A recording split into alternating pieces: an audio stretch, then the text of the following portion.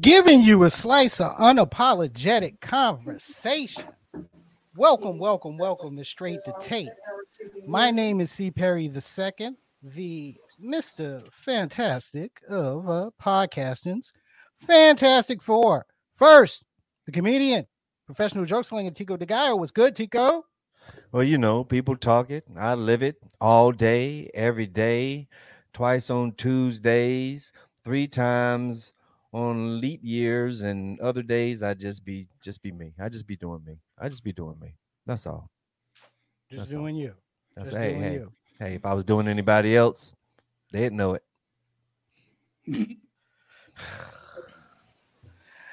And of course, the first lady of S2T, the quintessential hip hop mom, Keisha with a Y. What's good, Kate?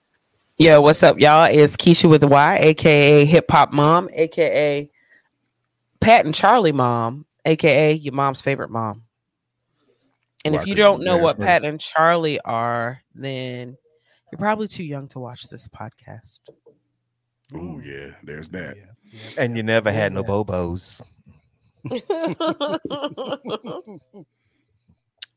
And of course, ladies and gentlemen, our social media assassin for the Double Deuce. Ladies and gentlemen, Rob the Actual. What's good, Rob? For the Double Deuce, it sounds like a bag of cheap convenience store liquor or something. Sitting right beside the crazy horse. Yeah, Double Deuce. It sounds like something. Hood niggas. That's what we used to call 22s. That's what we used to call 22s. Double deuces. Double deuces. Yeah, we call them double deuces. I got my deuce and my great goose. Well, you know, he was in Philly. That's that. You know, Deuce, a great goose. Yeah, I don't know, but anyway, I'm in the building. You know what I'm saying? About ready to kick this thing off. You already know, man. Ruggedly handsome in this joint, geekishly intelligent, and yeah, we really appreciate y'all checking us out on your favorite podcast, man, on a Tuesday night. Yes, we do. Yes, we do. And look, guys, we have an exciting show for you today. We got guests in the house. We got the Velt coming through. But of course, you can always catch Straight to Tape right here Tuesdays, 8 p.m. Eastern Standard Time, right here on Facebook Live, on YouTube, and on Twitch. Audio version of Straight to Tape is available on your favorite podcasting platforms. Make sure you are following us on your social media platforms: Facebook, IG, Twitter, Straight to Tape. Go over to S2T Media on our YouTube page. Hit the subscribe button and hit that notification button as well. Look, before we get started, guys, tell us how your weekend went. Fast. And no, it didn't. And furious. It was like Fast and the Furious 11. It was just like nonstop. Like from soon as I got off work on Friday, it just kept going and going. And just when you thought we couldn't do it no more, just when you thought it couldn't do it anymore, back out in the streets. Back out in the streets. It was just like that, man. It was like Tokyo Drift with moped, mud boggling. Nope, it's them scooters they have downtown. Yeah, the scooters, so mud boggling. Tico had a birthday party on Friday night at the Sheraton, and it was also my ex-husband's 50th birthday, so that was wild, and champagne and drinks and just craziness, and then go home and sleep and get up the next day and travel all the way to Carborough The boys and I had planned like a little celebration for their dad prior to the KRS-One concert. So we did that. We set everything up, and then him and one of his best friends, my cohort, was late, so that all kind of derailed. But then we pulled it back together, and he actually ended up partying with us a little bit. Then we went to the hotel that we had a room at was like walking distance, like 2-minute walk to the venue for KRS-One, Grand Poobah, Shame. Shout out to Shame. Who else was there? I was there. Lord Jamal. Yeah. So Poobah comes out. I mean, Shame kills his set as normal. Poobah, I took some great shots of Poobah because DJ Finn, actually, Finian St. Omer, Dunny, whatever you want to call him, Shame's DJ, ended up DJing for Brand Nubian as well. Wow. But it ended up being Brand Nubian, but it was billed as Grand Poobah. And everybody, since Sadat X lives in the area, thought it was going to be Poobah and Sadat X, but he bought out Lord Jamar. So I got some great shots of them. And then KRS-One just killed it as normal. Like, I remember waiting until like 2 a.m. at Kamikaze's for KRS-One to come and was mad the entire time that we were waiting. Like, what the hell is going on? And he came and washed all that anger away because he kills a show. The energy was so great. Saw so many people I haven't seen in a while. It was an awesome night. And then the show was over. I think KRS-One went over. I don't think I know he went over his time to the point where the engineers like basically shut the shit down and everybody left. And we went back to the room and we're drinking and having a good time. Came home, went to sleep, and then slept some more, and then got up and went to London Bridge. It was the first Sunday in a long time that was super warm outside. Bobby and Scotty killed that shit. There were so many people there because it was warm, and made an early night. Came home and got up on Monday and went to work somehow. Some way. Well, I work from home, so me going to work is literally getting up. She just rolled over. Open up my laptop, logging in. Well, look, yeah, I am glad you had a beautiful hip hop time. Definitely. Definitely. I'm recharged. I think I'm recharged until Roots Picnic. What's that, in June? My boys are going to see. They're doing a whole Charlotte hip hop thing on the 17th. I think Tyler. They're going to see Tyler the Creator. Well.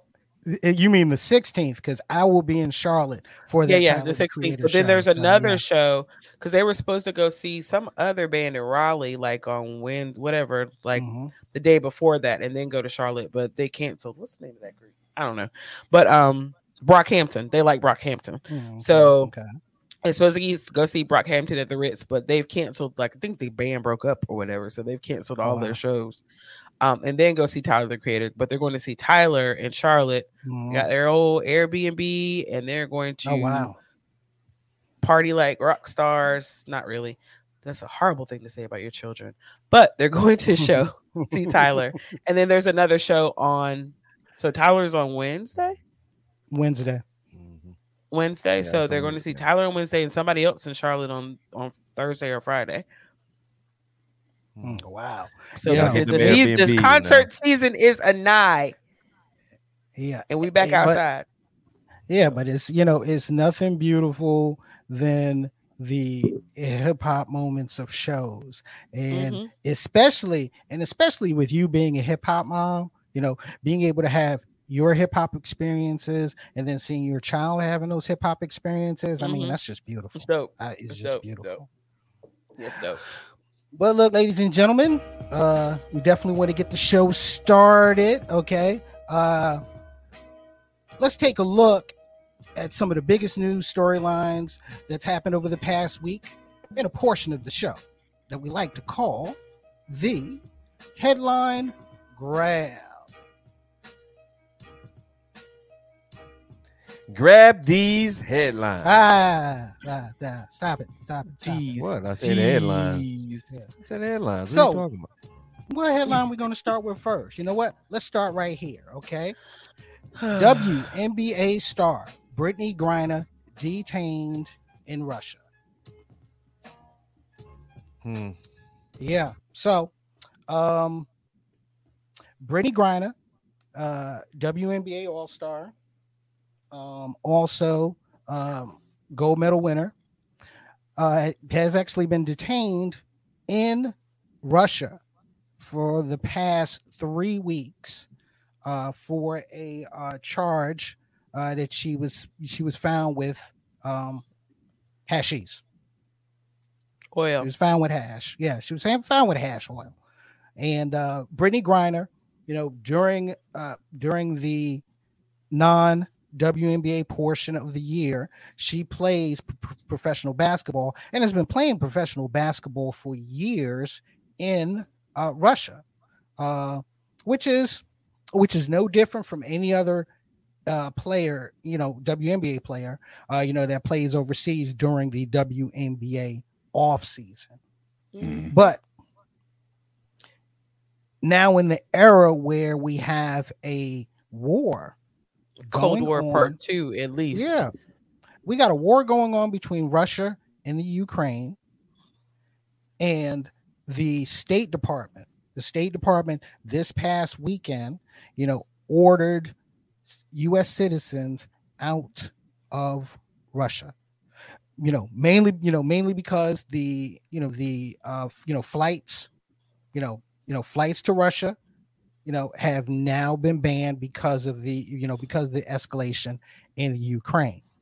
And now you have a high-profile athlete, a high-profile American athlete that is being detained. Not just a high-profile athlete, but a high-profile African-American athlete and a high-profile, openly gay athlete now detained in Russia. Well, let me tell you something, man. First of all,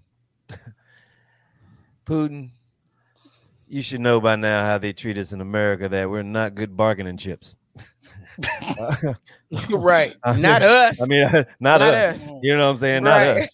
You know what I'm saying? So, I mean, I'm still trying to figure the whole thing out too, because, shit. I even looked up the law. It was like Russia's hash law goes as such, right? You got 6 grams, you get detained or you get put in jail for 15 days. That's just for 6 grams. Anything larger, now that's a criminal offense. So I don't know how much she had on her. 10. You know what I'm saying? To keep a word. Well, so it's been said that she's facing like 10 years in jail. So yeah. 6, yeah. How these people never watched Locked Up Abroad?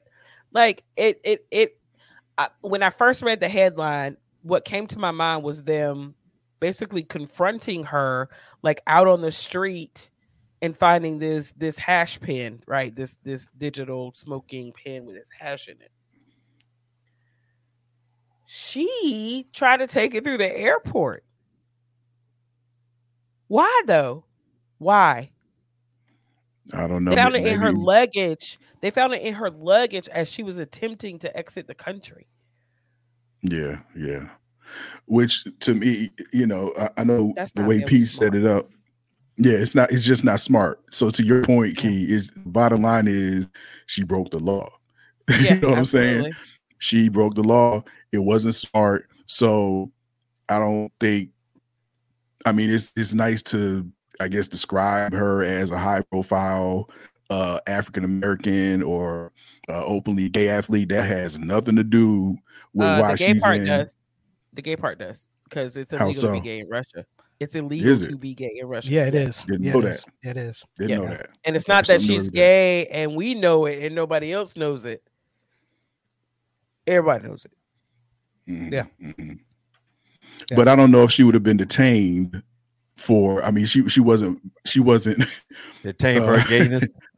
You're right. She wasn't Thanks, being bro. gay walking through the airport. I mean, if you know Right. what I But mean, yeah. you know what I'm Yeah, saying? I get it. So, That's not why. Yeah, right. that's not why. But just like any cops across the world, how they handled a lot of things, especially minorities, is they get you in there for one thing and then they add a whole bunch of shit on top. Mm. Yeah. Gotta And- know where you at, yo. And Mhm. you quantify this with you're in the middle of a war. Okay. Mhm. A war. I wonder if she was going to where- stay. I wonder if she was going to stay if the State Department didn't say go.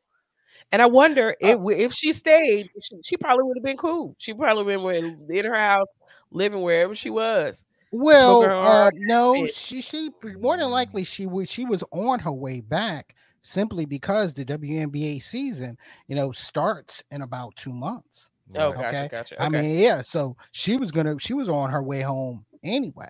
But see, for her to do Mhm. that, she's done it before. So you know what I'm saying. So it Mhm, was just on mhm. some, Yeah. you know what I'm saying. It was just a pin, and you know what I'm saying. And she was on, I mean, you can I take mean, those it had- pins it- on. You can take the pins on the planes. So It had to have been like a, you know what I'm saying, a real high tech. I don't know, shit, because she could have got a pin when she came back to the States. You know what I'm saying? Like, Mm. it's almost like I think she forgot I it. don't know. We Forgot never it had was that in Russian. there. We ain't never had You that know what I Russian mean? shit. We ain't never had that Russian shit. It might not have been the same. This ain't the same. Man, that got shit to don't hit the take same. this home. I mean, That shit don't hit the same, son. So, Tigo, you know. Tigo, it might have been louder than loud. I mean, Shit. louder than loud. You might not want to put it down. Wait, I got to get rid of all of this before I Shit. hop on this plane. Make me want to fucking ride a bear. Shit. You don't know. You don't know. I don't know. But yeah, That is just a bad it's just- situation, it's just yo. a And bad again, situation, man. they don't. But- We're not the best bargaining chips. No. But it's the No. same situation with old boy with the flag and having to get, caned. So I mean, you know what I'm saying? It's the same circumstances, but it's not the same situation Right, because he was right. a young white man. Yeah. Like, You feel what I'm saying? You feel what I'm saying? and Trump was in office. Like, period. Right? We got caned. You taking it back? Are you taking this back to old boy that got caned in the early 90s? Yeah. In Singapore. Yeah. Oh no, I was thinking Yeah. about the Yeah. last one that was detained in Korea because he ripped them posters down. No, not him. not You him. talking about middle ball. Mhm. I call Leangelo Ball. When UCLA went over to China and they got busted, and he got busted stealing those shades. Mhm. No, Right. yeah, the shade that too. Oh, But there wasn't a war going on between Yeah, man. basically You got- our you got- country and that country at the time. Just And because that's you're from America, man. You just can't be sitting there doing American shit everywhere you want to go. Mhm. And that's the biggest difference right there. Okay, because trust me, all right, trust me, because we're in the middle of a war. I mean, because they're in the middle of a war, because Russia is dealing with sanctions from Yeah. every angle. Mhm. Okay, it's Mhm. easy to picture her being the pawn. Okay, Mhm. yeah, and not even a bargaining chip, but just a pawn to make the West look bad. Okay, you have Right. you Like, have- look, you we have this- got that girl and they ain't even come for her. Look and at not this. only that, and not only that, you got this black girl bringing drugs, with drugs, black girl with drugs. Illicit behaviors. Yeah, Yeah, Yeah, that's a bad situation there. Yeah, And nobody knows where she is. Precisely. yeah. Nobody knows where she is. They ain't talked to her. They haven't Yeah. seen her. In this technology, in day and age of FaceTime and shit, and video conferencing. Yeah, I mean the WNBA, of course, have put out statements. Her wife, put out statements. But yeah, I mean, it's I'm curious to see how long this is going to drag out. Right. How And one long thing about she's gonna be over there. one commonality of all those statements that I've seen from the NAACP to the WNBA to her wife to fucking Ben Crump and Sean what's his name? Sean King. Yeah, is that they're like basically the overwhelming ideal is that we hope the shit gets worked out. There's no stern statement about you have to bring her home and this is injustice and blah blah blah. You know all that why? Because she broke the law. Exactly. Plain and simple. Yeah. So But- thoughts and prayers shit. Thoughts Look, and prayers. exactly. I mean, we'll see how this goes. And you know something, Key? It's interesting that you just said breaking the law, breaking the law, breaking the law, breaking the law. Because what's next in the headline grab? This story makes me so mad. California woman charged with faking her own kidnapping. Key, you the one who brought this to our attention, and Lord plus have the mercy. fact that you are mad, please. This makes me sweat under my armpits, y'all, for real. Share everyone the All story right. here, please. So y'all know back in y'all might not know, but back in 2016, there was an abduction, and the whole United States went mad. Hundreds of thousands of dollars were spent looking for this white woman who was missing, right? From Northern California. She was missing. She just disappeared out of nowhere. She just disappeared. I don't know whether she was on her way to the grocery store or to pick her kids up or fucking whatever, but she just disappeared. Come to find out that she staged the entire thing and blamed it on two Mexican women. She basically moved. She wasn't missing at all. She moved from her home with her kids and her husband in Northern California to live with her boyfriend, adulterer, in Southern California, and convinced this dude that she was running from an abusive relationship. She convinced him so good that he went to some farmer supply store and bought a fucking brand and branded her because she said that would bolster her story so that she'd be able to get out of this abusive relationship. Allegedly. I'll say that a few times through this. Allegedly. Because we are news now, so I have to say allegedly, right? Anyway, so she makes up this whole story when she reappears. What was it? 3 weeks later, I think? When she reappears 3 weeks later, she tells the police that two Mexican women with masks on abducted her and trafficked her and branded her whilst playing mariachi music. If that wasn't a clue, I don't know what was. This is back in 2016 now. So just recently in 2020. Okay. You said she was playing what? The Macarena. What you said? No, she said it was two Mexican women that were playing mariachi. But y'all got the whole every time a white woman get missing, every time a fucking white woman gets missing, y'all got the whole world looking for their asses. And this bitch made up the whole thing down to the type of music that her sexual traffickers were playing. Like she made up the whole story. Hold on. She had him.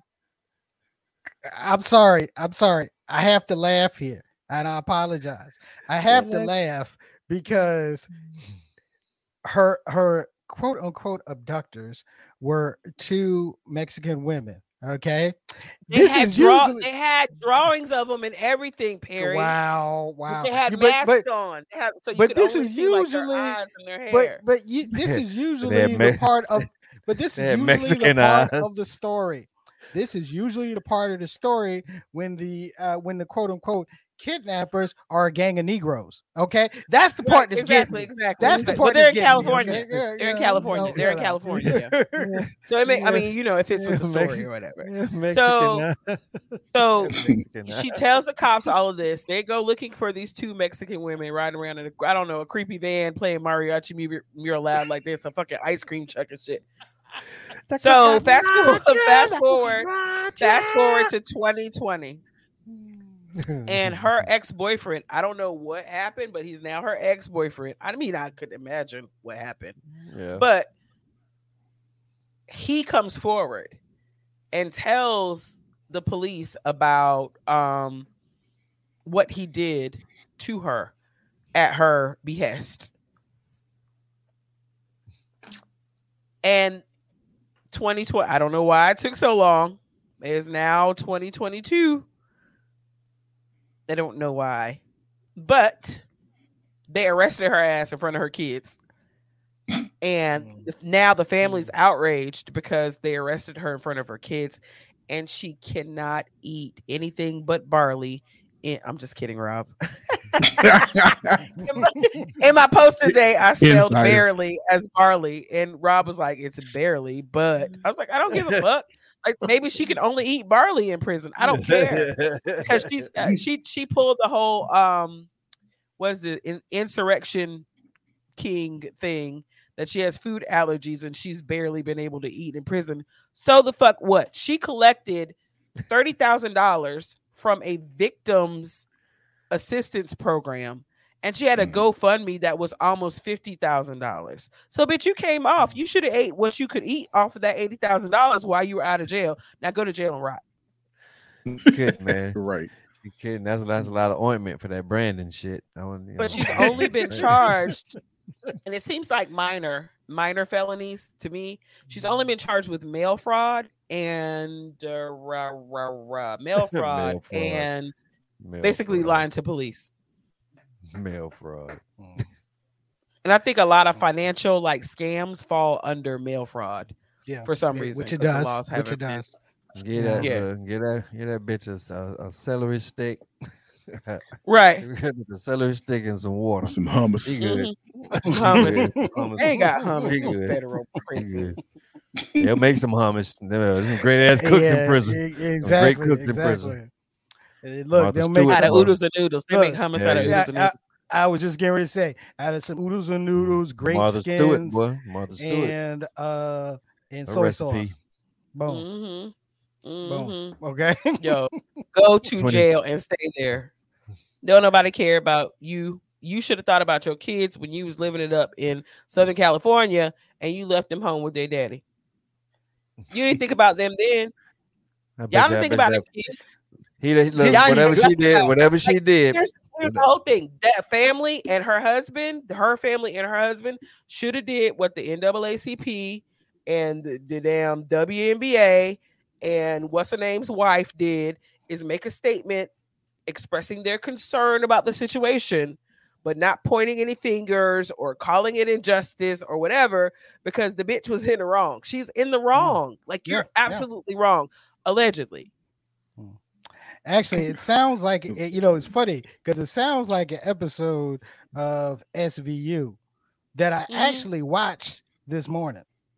Oh, right. Yeah. But of course, the rape and kidnapping story in there was blacks, a gang of Negroes. Okay. So, yeah. But also, I will point out on a more kind of serious note is that I was scrolling through articles in preparation for the show tonight, and there were a whole lot of reasons. There were a whole lot of headlines that if you clicked on the article and actually read it, would detail the why she did what she did. And I would just like to point out, in a lot of current situations that Black and brown people have been in, they are not given that grace in the media as to why. What was her mental states? One said she was a narcissist. That has nothing to do with you fucking committing this type of crime.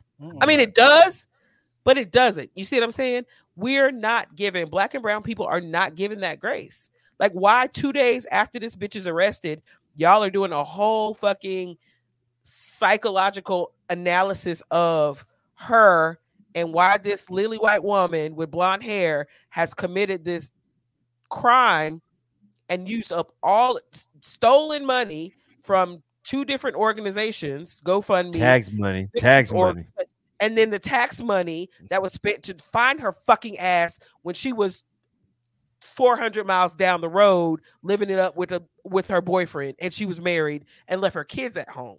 Like, so that's what they go. The media goes straight to the mental state of the white man and the white woman, and we are never, ever, ever that I can remember granted that grace. We're not granted that grace, and maybe she does have mental health issues, but guess what? I have PTSD. Exactly. I have PTSD. I'm gonna fight for my people, and fuck you, lady. Go to jail. Yeah. I'm done. I think. Yeah. That was ladies and gentlemen, that was a very, very interesting headline grab. Yeah. Interesting headline grab, and truly, as I stated, a really good episode of SVU, guys. Trust me. I mean, I've seen it before, and but I'm just glad this time, it was the, I'm just glad this time, it wasn't the, the normal Mexican women playing yeah, exactly. That thing, look, that's my, that's my biggest part about it. That it's not the gang, it's not the normal gang of Negroes. Okay. You got Mexicano eyes. She got Mexicano. She got Mexicano. But look, ladies and gentlemen, you know how you know how we on Straight to Tape love guests, okay? Yeah. And we love guests. Look, tonight's special guest. Look, talk about an influencer with over 30 years of music industry experience. Look, I call them Black Rock Pioneers. All right, their latest EP on Little Cloud Records, entitled "Electric Revolution," rhythm and drum. It's available now. So, ladies and gentlemen, joining us in the S2T virtual studios, ladies and gentlemen, we have Daniel Chavis from the Veldt. Daniel, what's up, my brother? Take yourself off mute. Okay. You're muted, homie. There you go. Hey. What's going Daniel. on, Danny? What's going on, Daniel, what's up, man? Thanks for having us on, or having me on, rather. You hold the fort down, my guy. Exactly, my brother. I mean, look, we are so happy to actually finally have you, on Straight to Tape. I mean, the Veldt. I mean, like I said, so many years of experience, in music. I call you guys Black Rock Pioneers simply because I mean, look, around the time that you guys were really making noise, you guys were really making noise, and it was still kind of a dearth in the business as it related to Black rock groups. Mm-hmm. Yeah, well, at that time, I think we were a little naive because, we were kind of having that. I'm in the South. Where are y'all at? We're in the South. We're in the South. We're in the South, man. All right, okay, right. Y'all I saw you at the poorhouse one night. We saw you. You were just visiting the poorhouse as we were. Me and Tico were there. Danny act like you don't know me. Was I high? No, I Danny act like you don't know me. remember songs. I'm sorry. But no, Tico, I'm sorry, man. Yeah, but the same neighborhood. Like Tico, wait. we didn't go to the same high school, did we? You from No, my but neighborhood? we grew up in Chavis Heights, man. I was in Chavis Heights. Yeah, Okay, so my dad know them. Yeah, we Chavises. So exactly. Well, what you were saying about what we've done is like we were kind of naive because we really didn't fit in anywhere. It's kind of like George Clinton said. He said we were too black for white people and too white for black people. So that's where we fell in at. But we didn't know it, and we just kind of assumed that people would get it, and they didn't. So in a lot of ways, even though we were doing really good back then, there was no outlet to talk about the experiences that we had just by virtue of being black. you know, when I ask a painter why he paints, you know, when they ask us, well, why do you play this kind of music? And I was thinking, I just couldn't fathom this kind of questions. And the majority of the things that people were talking about is what color you are. They didn't talk about, you know, the sound. Your art, right? Yeah. Mm-hmm. So even now, lack of grace. Correct. Nothing's really changed. So, you know, in my opinion. Really? Nothing. No. That's interesting. That's interesting. My adopted son, he's 19, and he's really into rock. And I told him, I was like, "Hey, you ever heard of the Velvet?" He was like, "Who's that?" And I was like, "They're a black rock band." And he was like, "Are they just regular rock?" I was like, "No, like punk rock, soul, funk rock." He was like, "Oh my God, just text me some links so I can listen." So I think you'll have a new fan by tomorrow. I appreciate it. I mean, because it's always like it's because it's strange because a lot of the young black people who are, I don't know if they're millennials or whatever, they haven't been tainted like we have, and so they don't really have that attitude. And if they do have that attitude, it's very extreme. But on the other hand, you have those that really want to know about it. It's really strange. Yeah. Right. Yeah. It's not like when we. I mean, from my experience, I mean, I'll give you a good example. When in high school, I didn't sit with the black people or the white people. I sat in the middle of the lunchroom because nobody liked me, you know. And what high school did you go to? Please let everybody know. Sanderson. Yeah. Oh, I'm sorry. That's You should have got an Enloe. You were doing fine. Yeah, I was in Enloe too. I went to the Gifted and Talented school there in Enloe, but it was too rowdy. I couldn't study good enough. It wasn't benefit. I was learning Japanese there. Oh yeah. That's one of the reasons I wish I had sent my kid to Enloe, but too late now. Well, we learned Japanese when we were in elementary school from a special school we went to. Because my aunt was a St. Augustine graduate, so we lived in Washington Terrace, which is currently Washington Terrace. Terrace. You know what I'm saying? So one of the last holdouts of Southeast Raleigh. Yeah, man. Y'all know what I'm talking about. We lived on Hill Street. Yeah, man. We lived on Hill Street. Yeah. Man. So it's kind of like, how can I explain it? I mean, I'll give you an example. When we were interviewed, they always go, "Now, you play rock music, right? You have to be influenced by Living Colour." And I was like, I never even heard of them. This is when You mean the comedy sketch show? Get that too. You know, and Vernon. Go ahead. I'm sorry. What were your influences? I'm like, my whole thing about being a mom is exposing my kids to whatever positive thing they want to be exposed to, right? Where did your exposure to rock music come from? Where's your influence from? It's funny because like any black family, you have all, your grandma had the big ass wooden stereo with the records with the little thick thing. What was it to put the 45s on? Yeah, the little holder thing. And she had the Mom Mabley records in there, the Temptations and stuff. But looking through it, I saw New Birth, I saw Isley Brothers, I saw Janis Joplin. And I was like, "Whose records are these?" He says, "Your grandpa." So my granddaddy was always buying like rock music. He was really into the blues, right? Yeah. So one day he came home with this record. And he went, it was a 45. He goes, "Y'all boys don't like this." And it was like, because he was a window washer downtown Raleigh. He washed all the windows, right? He was always coming home with some crazy shit like rabbit, squirrel, some crazy shit for us to eat. Here we go. Here we go. That's Tico and that strange meat. About to send us down a rabbit hole. No, boy, you know it, boy. You know it. Strange meat. Well, he came home. And he put it on and he goes, "When I love and it was the guys, so turn out that hard." I said, "Grandpa, this is your record?" Blondie. I said, "Yeah, it's good, ain't it?" I went, "Yeah." So that's what kind of kicked it off, Blondie, so it was kind of strange.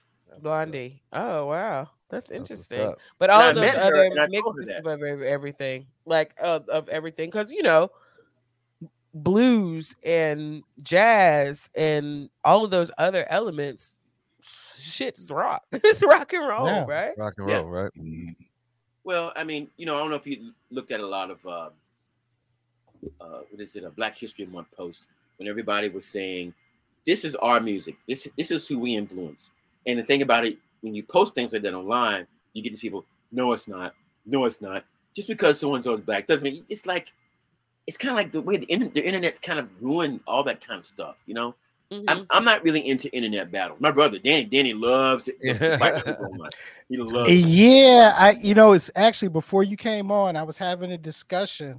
I was having a discussion with Danny, okay, and he was telling me I was having a discussion with your brother, okay. Oh yeah, okay. And he was telling me why he got kicked off of Facebook. And I was like, dude, why'd you get kicked off of Facebook? And he was like, look, he was like, yo, man, all I said was, where's that quote? Yeah, KKK serves hot soul food. And he was like, it's a lyric. And I was like, yeah, but you know how that algorithm goes, man. And yeah, so I mean, yeah, no, you're right. I mean, social media, yeah, internet, yeah, kind of ruins some things. So, the Matrix got you right now, Perry. I was going to say, just like speaking of the algorithm, your mic is in the Matrix right now, so you need to handle that. Oh, it is? No, you're good. We talking about Perry and his yo, let me tell you, man, it's interesting. Let me tell you, it's interesting because when I was a kid, I don't even know if Daniel, remembers or not, but it was me. We used to hang, and I hung out with some real crazy cats, man, and it was like Andre. Oh yeah, Andre. Daniel, we were sitting there, man, and one day we were just outside, just sitting talking about because we didn't have MTV.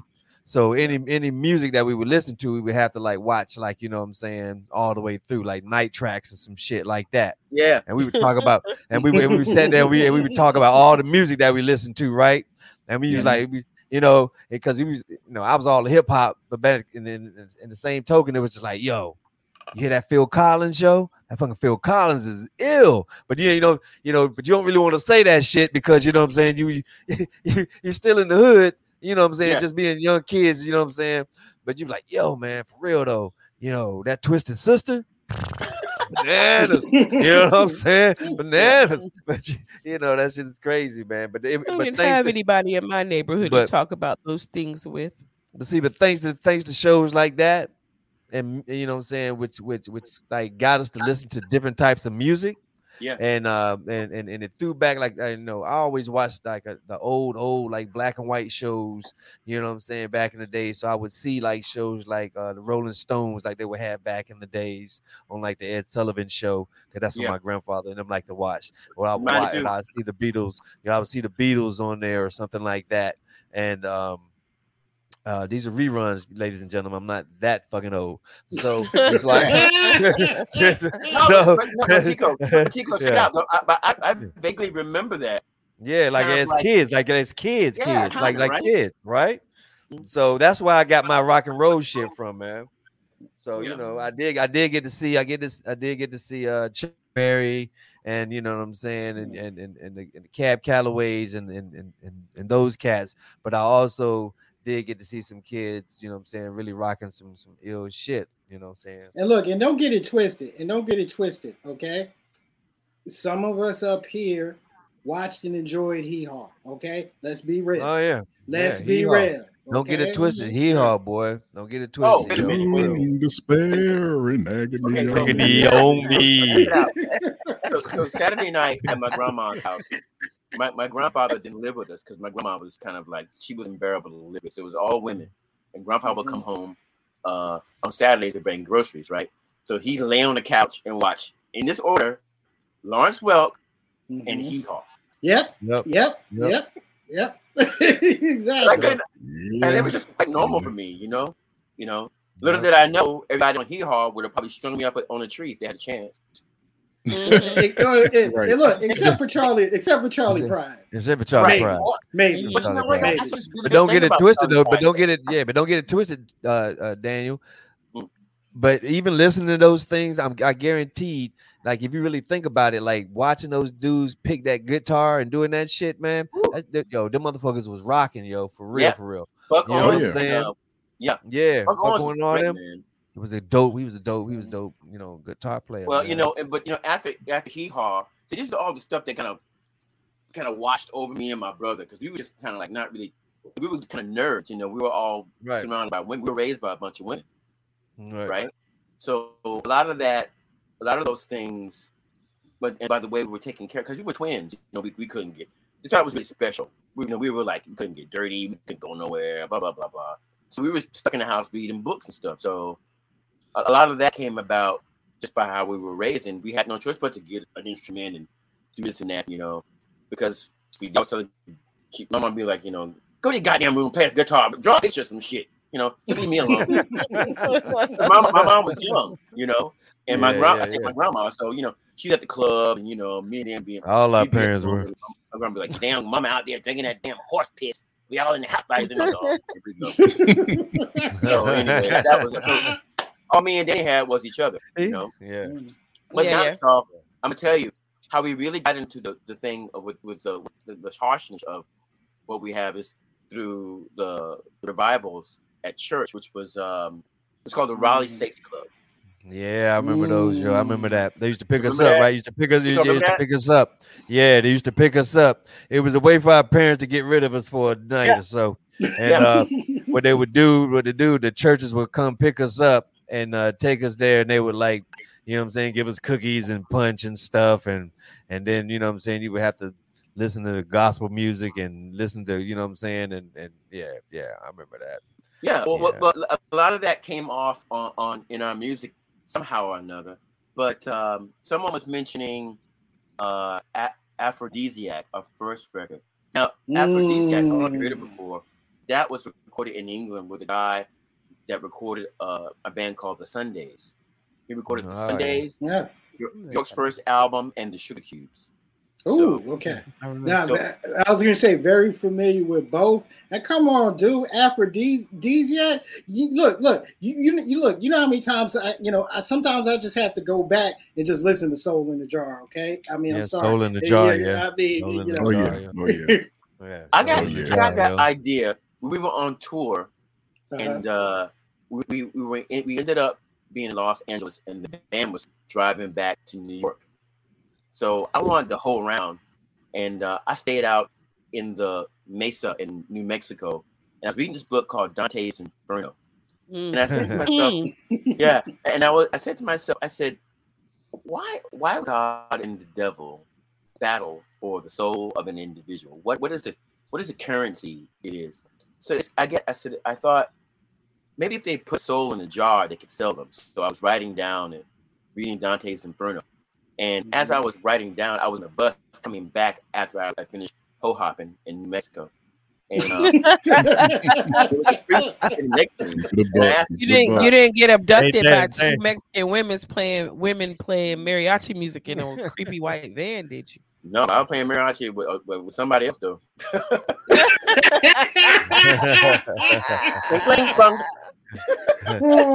Hey, Daniel, me and you got to swap some Mexican stories. No.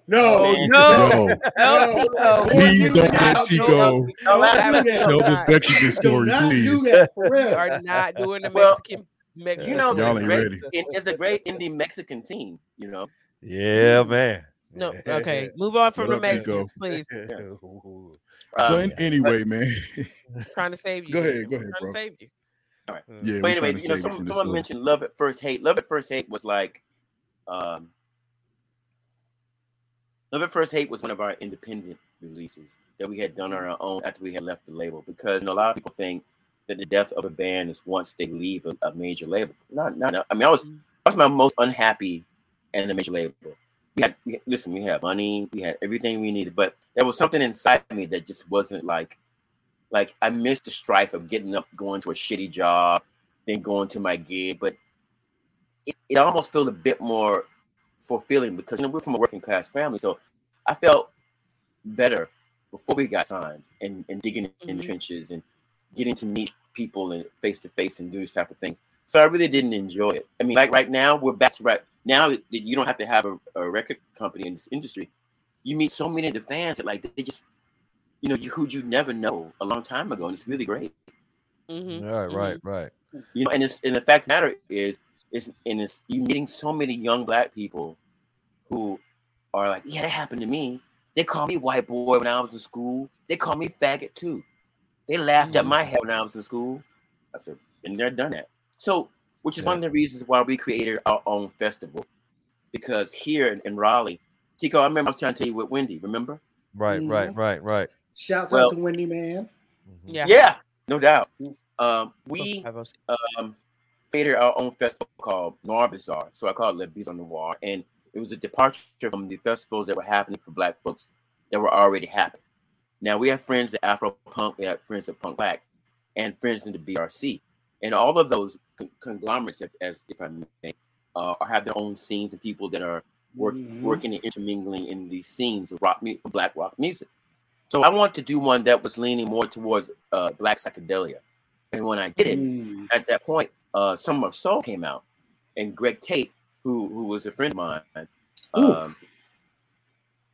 he always called me the psychedelic Negroes or the Bumpkin Twins, right? So did you say psychedelic Negroes? Yeah, and I was in the house one night. I was mad about. I just came to work. I was mad about some shit, probably because I had to work at a shitty job, and I was real high because I was ate some mushrooms, and I I was this blue light posting. I said, no, we believe you. It's just funny because you're in the right place. Very much so. Oh yeah. So I looked at it and I thought about. I said, because I was doing the North Carolina Festival of Psychedelia, and I was doing it with a group of people, but I wanted to do more, not for just one type of person, but for more people. So I said to myself, what about if I did like a black psychedelic, strictly black psychedelic shoegaze festival? We'll find avant-garde black music, and we'll find artists and all this other kind of stuff, and put it under one umbrella, right? And I model it after a mini psych fest, right? So there are a couple of people, my friend Sean Brewster and Bill, they got together because they're people that have local businesses downtown, got together and helped me get in front of people like this Raleigh and Raleigh Parks, and put out the bio of what we're trying to do, and we did it September 11th underneath this apartment building called Sky House. So we did it, and we brought Greg and Burnt Sugar down, and that was our first one, And I remember when I first got the idea, I went in there. I guess I was staggering, and when my brother was in the other room, and I said, "Hey, Danny, what if we did this black psychedelic festival?" He goes, "What? That's great." He goes, "Call that nigga Vernon." All right. I call Vernon. This black. Hold on, Dan. Hold on. I was high. You said, "Hey, yo, let's do this black psychedelic show." Yeah. Let's call this nigga. No. Then he said, "What?" He goes, "Call that nigga Vernon." He goes, "All right." Call that nigga Vernon. That is hilarious. So I said, "Hey, Vernon." He goes, "Yeah, what's going on, man?" He goes, "Vernon, I got this great idea." And Vernon's like, "Yeah, that sounds great. What you would do is have all the music and then black creatives in other endeavors at the bottom." He goes, "You know who you need to call? You need to call Greg Tate." So I call him, and then he said, "What did Vernon say?" He said, "Yo, call that nigga Greg." I was like, "Yo, Greg." He goes, "Yeah, what's going on, dude?" And I go, "Greg, got this idea, man. Noir Bazaar." He goes, "I love it." He goes, "Music and black creatives type of thing, and we'll have it real psychedelic." He goes, "Yeah." He said, "We're trying to get you guys to come here and play for the first one." So I hadn't realized that, it's being side by side for just the release of Summer Soul, that we've had the energy was kind of like coming to the idea of what we want to try to put across. But we did it. And Greg came down and, he talked to a lot of people, and we were getting ready to do another one, and then he died, So we kind of lost a lot of steam after he passed away because, bringing them brothers down here, down south, showing them a good time, keeping that love between New York bands and North Carolina was really important to us because a lot of artists in New York City, me and my brother first came, treated us real good. Funk Face, Faith, my friend Honey Child. Have you met Honey Child Coleman? No. Oh man, you gotta meet her. But that's because everybody has family in North Carolina. Like I think every person from up top that I've met has some type of tie to North Carolina, South Carolina, or Georgia. Yeah, totally. Well, recent tie, not slavery tie, like a recent Right. tie, like their grandmama or their aunties, or Not like the tie their around their uncles. neck and they swinging from a tree. Not that type of tie. Like a family tie, a recent family tie. Let me clarify. But basically, that's how we started. So we're doing another Noir Bazaar. We're doing it Thursday in Philadelphia, and then we're going to be doing another one in Boston. Well, the thing about it is, we really weren't able to get a lot of Black bands that were similar to us, because there aren't a lot of them. So we had to kind of expand it, because even though it may not be a completely Black affair, it will be Black based. Yeah. The imagery. Absolutely. Yeah. And if they aren't Black, they will be down with what we're doing. Black LGBTQ people that are the underdogs or whatever, the dregs of society. Yeah. And that's why I think we're going to lean on for this particular type of festival. So we had that, and also the new material being recorded. So there's lots to do. You know what I mean? Well, actually, I'm glad you brought up the new material. Okay, talk to us about the new EP, which is available now. Talk to us about the inspiration behind your this 5-song EP. Well, we had a lot of time to sit in the house during 2 years of COVID, right? Mm-hmm. We had a lot of time to sit inside quarantines and like riots and murders with Black folks. So that's what it's about. So it was called the Electric Revolution EP, but the album itself, which will be out in the fall, is called Entropy, with the lead track being called Emmett Till Revisited. Oh wow! So that is the kind of the vibe of the material, and it's a lot harsher. It's not as pretty as things we used to do, because I just wasn't feeling it. And life ain't pretty. No, I just couldn't sit on my hands and like watching my people being shot and all kind of mess and downtrodden and should not say anything about it. So that's what happened. So the Electric Revolution EP is half of that, basically. I dig it. Yeah. I dig it. And look, I definitely want to hear you talk about this as well, because you brought his name up, and because we lost a great Black intellectual, man, in Greg Tate, man. Look, I'm an old school Village Voice reader. Old school Village Voice reader, and one of the reasons why I read the Voice was for Greg Tate. Look, man, tell the folks, just tell the folks what we lost when we lost Greg Tate. Well, let me tell you about Greg Tate now, right? So we got a funny relationship with Greg, because Greg and Vernon basically created the Black Rock Coalition, right? So very familiar with very very familiar with with the Black Rock Coalition. Yeah. Especially in their early stages. I spent New York native. I spent a lot of summers, especially in the late 80s in New York, and that's where I was introduced to the Black Rock Coalition, right. To Living Color, Pretty Corey, as I kind of like to call him. Because he was. I'm sorry, he was, and he wasn't even in the original iteration of Living Color. Okay, I heard the demos. I heard the demos when it was just Vernon Reed's Living Color. Right, okay? I remember that. I saw that in Right On magazine. Yeah, the scene on top of the hip hop scene that was going on the time. It was incredible. I enjoyed my time at shows. It shows at places like the Ritz and at places like like the old CBGBs, man. So when you bring up the Black Rock Coalition, it kind of hits me right here. So. Yeah, those were some good days, because I remember before we got signed, Vernon had started talking about us because he saw us on TV. And I was living downtown, and we had a management company downtown. They were giving out our record to record companies, right? So I was at home, coming home from work. Of course, I was mad as shit. and the phone rings, and this guy goes, "Hello, is this Daniel Chavis?" I'm like, "Who is this?" I thought it was a bill collector, some shit like that, right? He goes, "I'm Roger Kramer of Living Color. I want to talk to you about your career." I went, "Get the fuck out of here! Who is this?" Hey, this you? I'm joking around. You sound real white. I'll never forget it. Word. He goes, "No, this is Roger Kramer. I want," and they wanted to manage the band. I was like, "Come on." So that's when I knew things were changing, because after that we started going back and forth to New York and all that. And then Vernon introduced us somehow or another to Greg Tate. Mm-hmm. Once we got to Greg Tate in New York, he hung around a whole bunch of other artists, right? Black artists and like Afrocentric artists, right? They were living up in Harlem or Fort Afro Sheen, Fort Greene, right? That's what they called it back then, right? And we called it Back to Africa Negroes, right?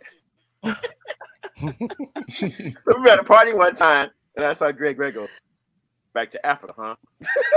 That was our thing, man. So he knew we were ignorant, and we always just had a really great. We were always laughing, man. But he was always on the post of being, but one step over people that were trying to dupe him in terms of his knowledge of the culture and the music they're in. That's how I hold Greg Tate. He was always that cultural ambassador that had he was wired a different way. I can't even explain it, man. But the last days we were spending together, I got to know him pretty well. So I'm really happy for that. You know, I remember the last night I talked to him. We did the show in New York because, you know, Burnt Sugar had been playing club dates, especially for a bunch of white folks. I mean, bro, not with us. You know, we played a bunch of seedy ass rock clubs. They said, "Danny, let's get them in the club, man. Have they down there." Man, picking them play, it was ridiculous. They lost it.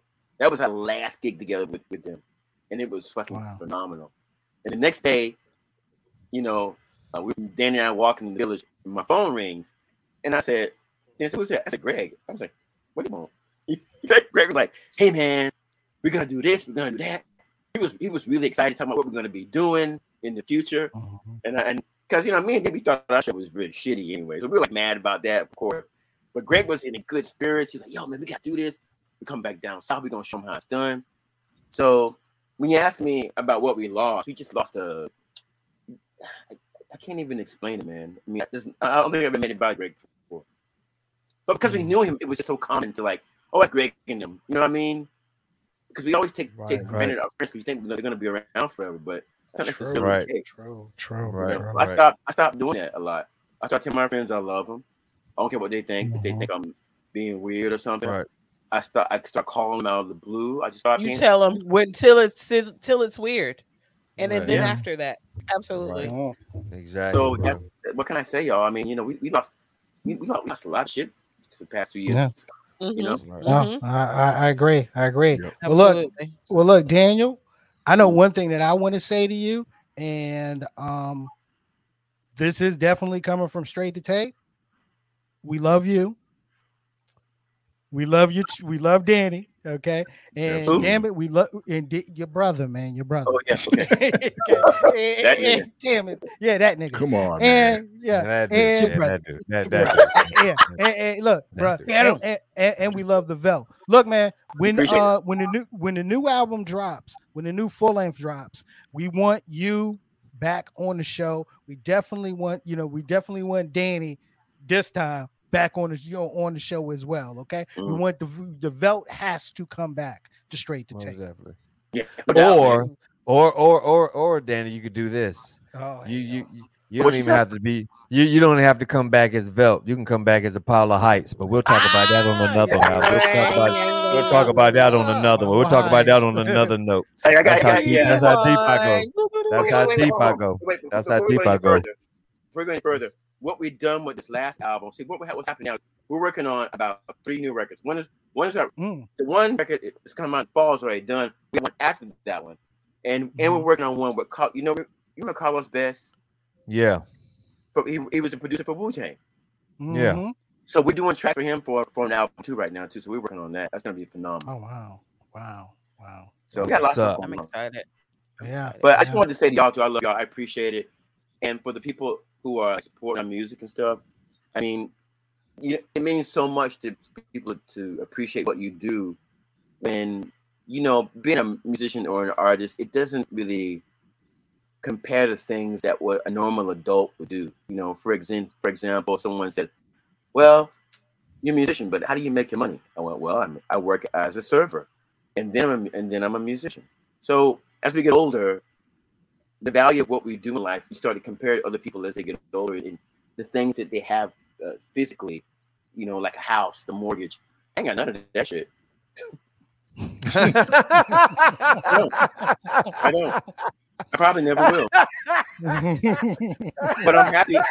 I'm happy with the fact that I'll probably die with just working until I die. That's what's up, yo. Jesus. That's what's up. Jesus. Doing That's his just- music, that's doing what he reality. likes, right? Just doing what you want to do, Yeah, right? doing what you love. Doing what Yeah. you love, Yeah, right? Absolutely. If Yo, I gave it why up you and got a bull? corporate job, I'd hate myself. Yeah, most definitely. But I there are saw a friends of dude mine- walking downtown with it. I saw a dude walking down the highway with a fucking good.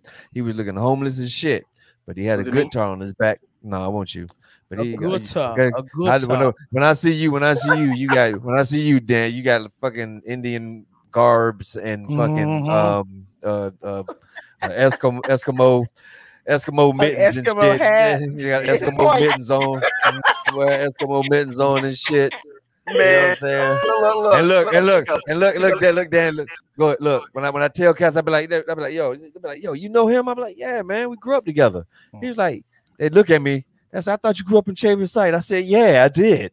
Yeah, I didn't do I did. Yeah. You know what I'm saying? Exactly. Brandon is so close-minded. I know the last time I saw one of y'all, I wasn't sure if it was you or your brother, that other nigga. And Yeah. one of y'all had some infused. What was it? Was it infused hummus or was it infused? Infused hummus. Yeah, I was with you. infused I was with hummus. you. Exactly. I was with you It that was day. infused Where was Yeah. that at an art? Was that at an the art? art gallery. Yeah, we went to go. It's at the we went art to go see- gallery. Exactly. Yeah, we went to go I think see I was Dre's there. joint. Yeah, you was there. Yep. He was You with were me. there. You was with me. You was with me. Yeah, we went to go see Dre's joint. Yeah, he was like, he pulled that shit out like Inspector Gadget. Like, yo, Exactly. Out of he said, what's nowhere. that? Yeah, I said, what's that? He was like, yo, Who you should keeps try hummus this. in He their was like, pocket? yeah, exactly. He's like, yo, you should try this. I was like, what the fuck is this? It's hummus. I was like, who has hummus in their pocket? Like in his, you know what I'm saying, in his pouch. I was like, what the fuck? Exactly. The pouch. In his pouch. So he pulls the hummus out. You know what I'm saying?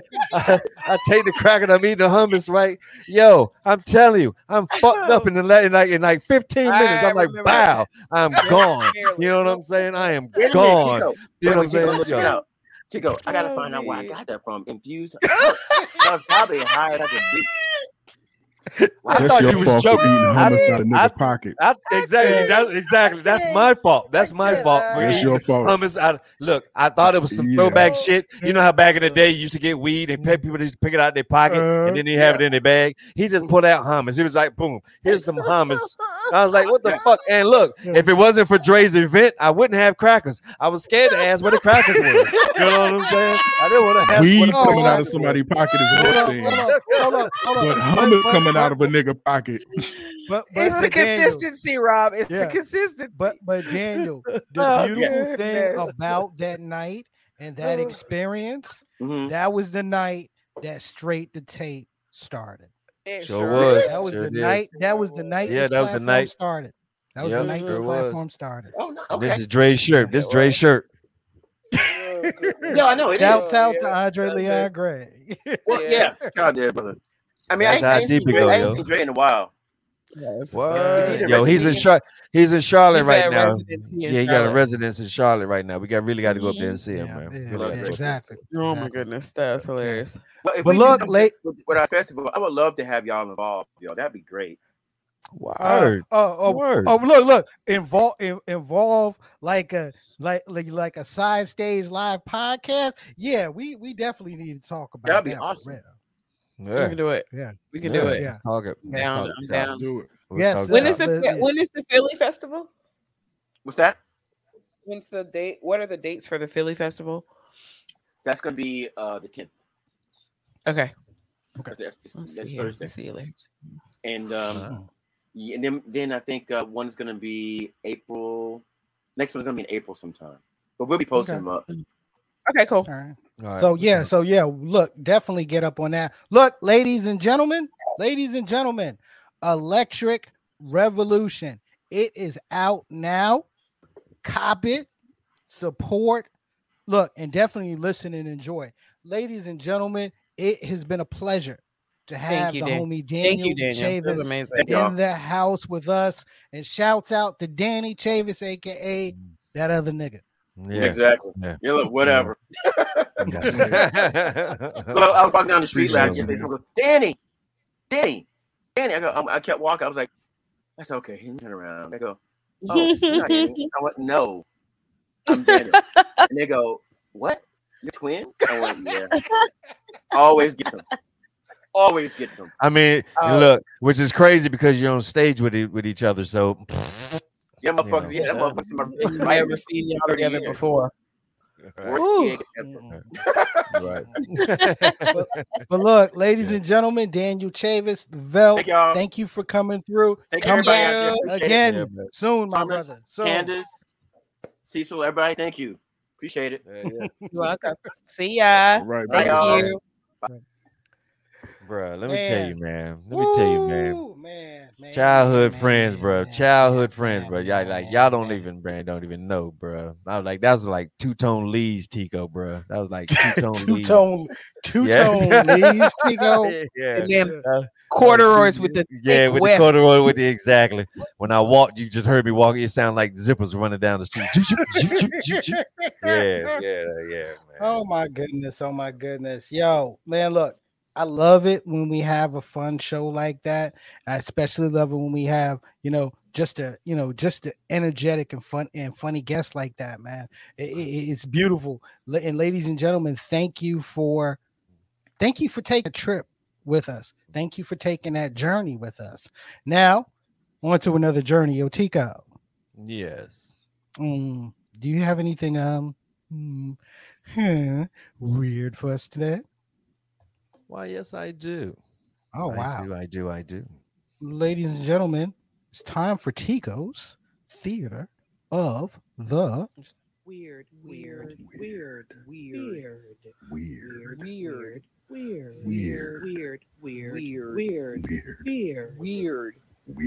Super weird. Shit gets me every time. Yo. So, let me ask you a question. I'll leave this to the panel, okay? I don't know. That right there is weird in itself. The music, whatever's going on. That was weird as shit. That's just weird as shit. But But let me ask that you. banner up there. Yeah. Whoever's running the banner. Shut up. Smack the Fucking Shut shit up. out Anyway, of shut up. Very weird. that very stupid weird. ass. Whoever's running the banners. Oh, man, Yeah. just shut up, okay? You're like, y'all don't make motherfucking mistakes. Shut up! Whoever's running the banners, fucking That's that idiot needs to. that Whoever weird that shit. is. Yeah. Hurry up. I'm ready to go to bed. Go ahead, That's- Tico. Go ahead. Very, very light skinnedness of you. Thank you. We went a whole hour without any colorism. Shut up. Go ahead. Look, man. If I I took got a my hair picture, spiked. see, if I took a picture, if I took a picture of you, right, Mhm. and you posted that picture that I took of you, would you be mad? Depends on what the picture is. Oh, Did you tag me? I mean, what? Well, this is what I found is weird. This guy named, I think his name is Al Pereira. I think that's how you pronounce it. He's suing Nas right now. He's suing Nas for what? A picture that Nas had posted on IG of him and Tupac. So Al had took this picture and had he's like, I guess a famous photographer, and he's suing him for using his licensed work without his permission. is it like a cell phone picture? No, it's like a black and white. It's like an old black and white of him and Tupac. You know what I'm saying? You know how paparazzis take pictures. You know what I'm saying? I guess he was paparazzi or whatever. And he's also done this with Kyle and Kendall Jenner. Ended up with them two Kylie also. and Kendall. Yeah, those, whatever, the KKs, Mm-hmm. whatever. So yeah, you did it with them also. Like you take a picture, like let's say for example, we all took a picture at Knife Wonder's event, right? Now we didn't even take the picture, like we just happened to be in the shot. Bow. You know what I'm saying? It's a famous shot, like Knife Wonder and Erykah Badu in the forefront, and we in the back, like blah, And so then we just like, right, and so it's like in the source or whatever. And so I'm like, yo, look at me. I was at this party. There I am in the back. You know what I'm saying? Me, Keisha, and blah blah blah. But then the photographer, or whoever, was like, yo, that's my work. I'm going to sue you for using my work. How do you feel about that? How do y'all feel about that? I But it's like likeness, right?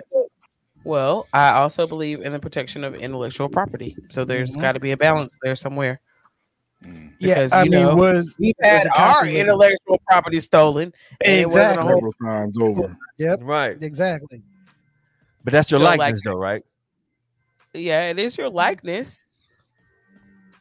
But if I took your likeness if I'm a photographer and I took your likeness, it's just like they put the damn watermark across the professional pictures or whatever. It is your likeness. It is. There's no denying that. But I took that picture in such a way that made you want to covet it, it, and use it. Covet, my precious. But no, I mean, there's a thin line, right? It's a thin line, right? There's a very thin line. Fair. And especially with all these, like, I took some dope pictures at this fucking show. Right. And I took some dope pictures at the show, and I'll be looking for them. Even though I took them with my iPhone, it was my eye. It was my eye. I actually took the picture. I wasn't just snapping pictures. You intentionally took the pictures that I took. Right. 2 or 3 of them. I intentionally took those pictures. So, there's a very thin line. I'm an artist. I'm sensitive about my shit, yo. No, that's right. Exactly. That's what's up. Yeah, so it's definitely a thin line. Because if if you took some drone footage and somebody else took it, like you posted it and somebody else took it and used it to make money off of, right? Then, because and especially but nobody's making. I get that part. I understand that part. But the thing is, I just happened to look and see a picture of me, like us, like I said, like us chilling, like oh snap. We were at this event, 9th One and Erykah Badu up in the forefront. They're more famous than us. But what if we were? But what if we were? But what if we were at that status where you know what I'm saying? But it was an old ass flick. The guy that took the picture isn't as famous as Nas and whoever else was in the picture. So if Nas used that picture, then it's a whole clicks and likes for money game nowadays on Instagram and other social media platforms. So I get it. I completely get it, because you're using my property. Just pay me $200 and go on about your business. Like, just don't come steal my picture that I took and I posted. You stole it, and then you're gonna post it on your page and get more traffic. It's funny, man. Money. Yeah, it's crazy because people do that on social media all the time. All the fucking time. I try to give people credit though. And it could be somebody's video. Leave their thing up under. Yeah, I kind of like trying to leave their tag up under there, so they'll know, like, I'm not trying to fucking take their shit. Yeah, right. Some people will crop out your whole damn name. It could be a video. It could be a video that you took with your phone and posted, but somebody will take your whole shit and screen cap it or screen record it and post it as their own. And I have seen people take entire captions. You know what I mean? And retype them in their caption as if it was their intellectual I property. I actually know somebody that's in my friends list that does that stupid shit. I Google them shits, and it's like Charlie Danza said that shit back in 2011. You posting it like it's your idea that you woke up this morning in your head with. Yeah. Mm-hmm. Nah. Well, that's outside of the gray area. That's just not right. But you should give people their dues. Respect the IP. Yep. You know, and that's what all it really boils down to. You know, respect the IP. Okay. So what is it? But hey, isn't that the NFT shit? No, intellectual. We'll talk about that. No, I'm just talking. Like, you know what I'm saying? The whole NFT, but it's not that. We're talking. We're already late. We're not talking about NFT. Yeah, we'll talk about that later. We'll talk about that later. Tico will take you down a rabbit hole in a heartbeat. We ain't going down a rabbit. Once we get to Tico's theater, the weird rabbit holes are closed. Okay, exactly. Right. That's the rabbit hole. Okay, rabbit holes are closed. Only if I lube it right. Keisha, we need you. Thank you. Yes. Yep. You're welcome. Thank you. All right. So I'm not going to have my normal inspirational verse today. I just have to go over the things that actually fucking affect the gas price, okay? Because sick of y'all out here. Blaming. And it's happened with every single presidency that I can remember, unless the president damn commandeers and passes a law that directly affects any of these 5 things on this list I'm about to give you. The president has nothing to do, or maximum, very little to do with the fluctuation in the gas prices at any given point in time. So are y'all listening? President Biden jacked up the gas price. Drop. If you took macro and microeconomics in school, you will know that the gas price is primarily affected by what? The president. Supply and demand. Fuck you, Tico. Supply and demand. If the supply is low and the demand is high, what's going to happen? The president's not going to get elected. Prices are going to go up. Thank you, Rob. Fuck you, Tico. The price is going to go up. Okay. I paid attention when Stringer Bell went to class at community college on the wire. I paid attention. Yes. Damn it. The second thing is the actual quantity of oil that is on hand. Now, here's where the president can come into, because the president can't affect how much oil in the world, because we are a global economy. Okay. We're a global economy. We get our oil from Saudi Arabia, who didn't call Joe Biden back this week. And Texas. However, the president ain't got nothing to do with that. And Texas. Yeah. So the quality of the oil also. So if you got Jan Clampett oil and you need Abu Dhabi oil, then that is going to affect the price of gas. Okay. The fourth thing. Nope, I'm gonna leave that. We're gonna move for last. The fourth thing is market investments in oil and gas drilling. So the investors, the people that so everybody now, the whole, I'm not gonna call it a trend, but it seems to be kind of trendy right now, is everybody's investing in different stocks and different companies that affects the price of gas. That's me. Or price of oil, which affects the price of gas, right? That's me. The last thing, and this is the biggest of this list of 5 things, is Chico invest in stocks, y'all pay attention. Speculation. Exactly. Because of what's going on in Russia, with Russia and the Ukraine. Russia is a huge, they're second in the world for oil production, crude oil production, which is used to produce gasoline in the world, next to Saudi Arabia. But guess what? The actual factual United States doesn't get a whole lot of oil. Not enough to make us jump 40 fucking cents a day.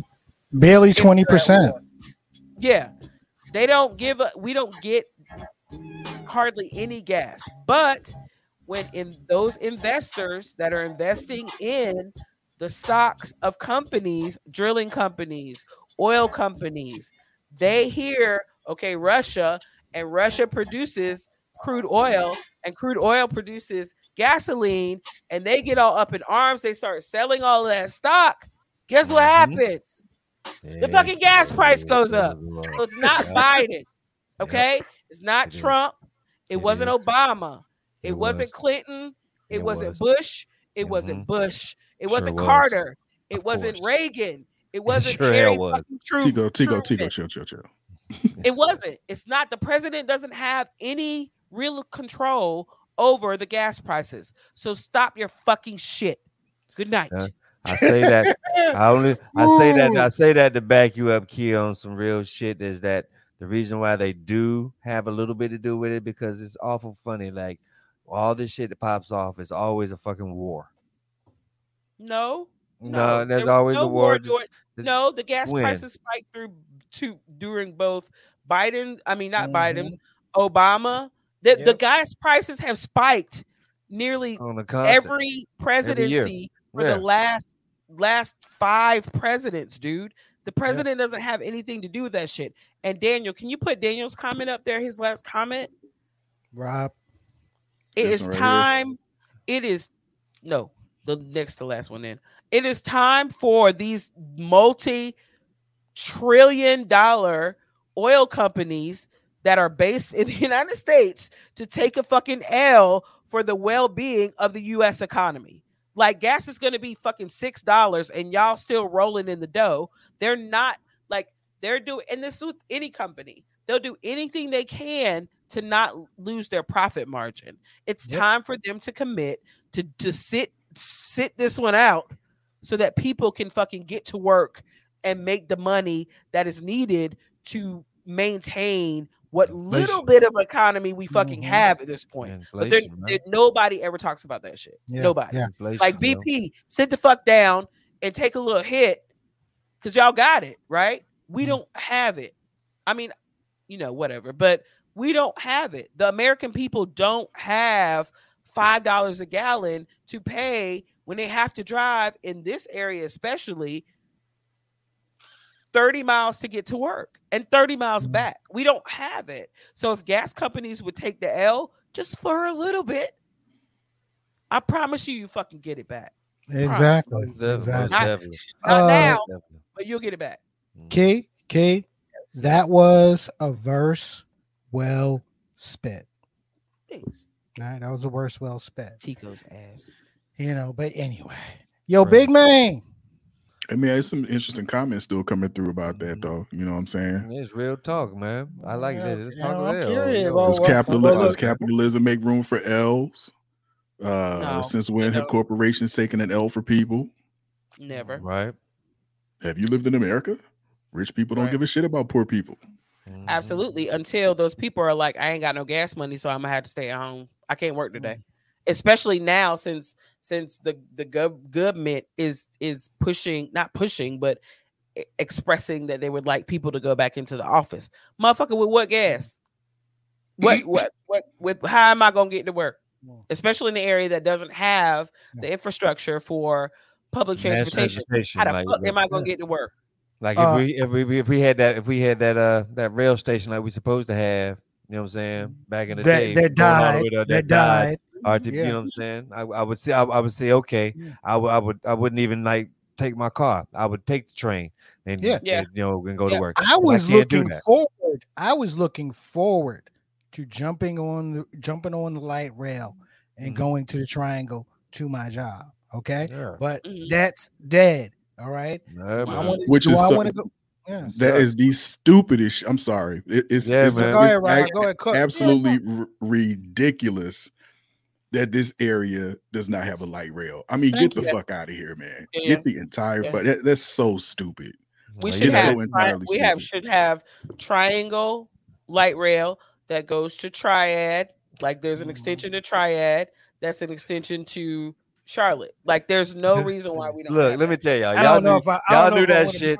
y'all knew that shit wasn't gonna happen when that motherfucker they said, fuck these new buses. I'm gonna give your ass an old ass trolley instead of trying to put a damn old motherfucker, yo. I don't know, and I don't know if I want to be on a light rail that long Paul? going to Greensboro. Okay, I don't know.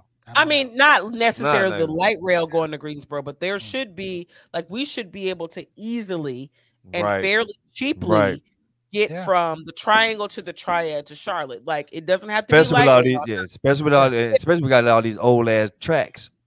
Right. We should be able to easily and cheaply get there. Let's stop acting. Let's stop acting like we are thinking like we are North Carolina back in the 80s. This is a different era. This is more people in the area. I'm sorry. A light rail would have helped. I don't see where that would have been a waste. I'm sorry. Okay? I don't understand that either. I really don't. Okay. Not in this sprawling area, man. It's enough, I mean, there easily could be a light rail out here, right? And with re-gentrification, the people that actually work in the city are being pushed out of the city, so that makes the importance of this increase in gas price even more important. Shit that they have to drive from not past Zebulon. Almost into Nash County because that's where they can fucking afford to live. My house has increased in price 45% since I moved here in 2019. That shit is dumb.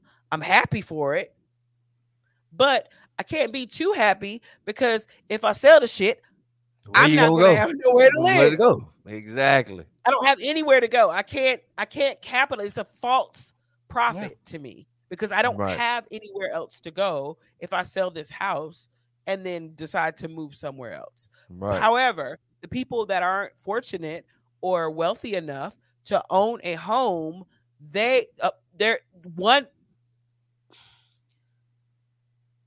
am the admin of a Raleigh Black Moms group. There are constantly women in that group looking for apartments, 1 and 2 bedroom apartments, affordable fucking 1 and 2 bedroom apartments. Those shits go for minimum if it's somewhere you actually want to live on the low side, right? $1,400 a month. Yep. But wages aren't keeping up with that. And then you add on top of it fucking $5 and that's out in like past Briar Creek, or into Fuquay or Apex, or not Apex or Fuquay because those are skyrocketing, but over further there. out in the outskirts like Chastain and all out in the outskirts of Wake County, but you work near downtown Raleigh, or you work off Six Forks Road, or you work in RTP.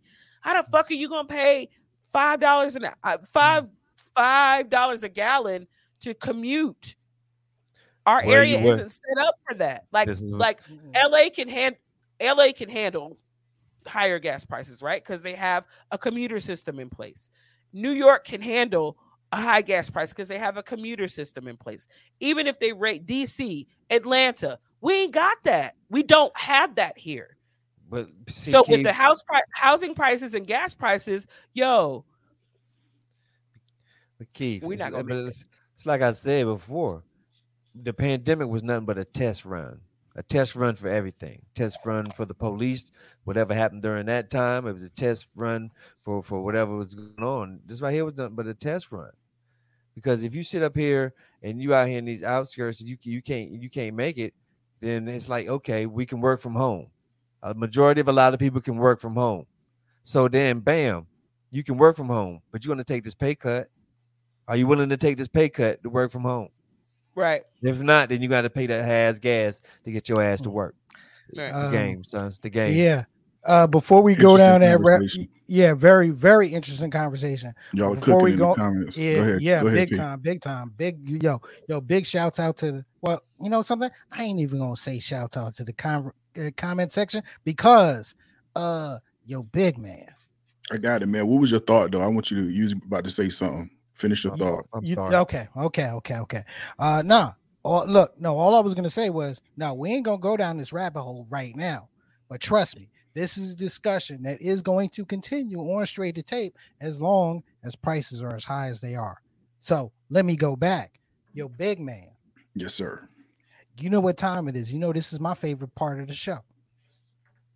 I need you to show some love in the comment section. All right. Let's get right into it because it's getting late. But anyway, early on the check-in, the homie Paul Fitz. What's up, man? My man Champ in the building. Big C's. What's up, Raj, the big chief? That's the homie. Daniel, what's going on with you, bruh? We had Cherie on the check-in. We had Royce Laws. We had Candy, as usual, the homie Joe Biggs. Shout out to JFE Fan 97 on YouTube. Came through to support Daniel. Thomas Softlight as well. Anissa, what's up, girl? Also, Nisai in the building. In the reacts, my man Champ, Paul, Tanya T, Helena, Nadia Allen, Anissa, and Martha Lloyd. Big shout out to the homie Asim for sharing the stream. And hey, everybody feel free to share the stream, share the stream to your page and all that good stuff. And just thank you for supporting your favorite podcast, man. We love you and we out. Thank you. Well, look, first off, guys, once again, another great show. This coming Thursday, ladies and gentlemen, we on the porch with our family from Front Porch Discussions. Shouts out to Joe. Yep, shouts out to Joe Biggs and the crew. So make sure you check us out this Thursday, 6:15 p.m. Eastern Standard Time on Facebook Live and on YouTube. Okay. Make sure Joe got them Centinellas, man. Make sure Joe got them Centinellas on that front porch, bro. No I heard he got skeeters. I heard he got skeeters out there, yo. Yeah. So we're going to do our best to watch our language while we're on the show and respect our guests. I ain't telling y'all. I'm just that's my mantra for the next few days. And also, ladies and gentlemen, this Saturday, March the 12th. I want you to check out a new podcast called Questions You Didn't Ask. It's hosted by health equity advocate Naisha Frey. Okay, the first episode drops this Saturday on all of your favorite podcasting platforms. It's friend of the shows, and of course the show is produced by the collective mental of the best showrunner in podcasting, that being Felicia Rousseau and myself, C. Perry II. So say hey, girl. Say hey. You see, there she is, best showrunner in the business. She got them curls popping tonight. As always. So look, ladies and gentlemen, look, another great episode of Straight to Tape. And trust me, next Tuesday's episode of Straight to Tape, guess what? We're gonna have another great episode. We're gonna have a guest, yeah. But if you want to find out who that guest is going to be, of course we will be dropping that on our fries, motherfucker. You'll be dropping that on our social media platforms. So check hard eyes, motherfucker. So shut up. So I need a biscuit from Rise. Some pies, motherfucker. Two thighs. All rise, motherfuckers. Oh yeah, give me that flour, nigga. All rise, motherfuckers. Give me that oil, bitch. All fried, motherfucker. For the. You know what? Fuck it. We out.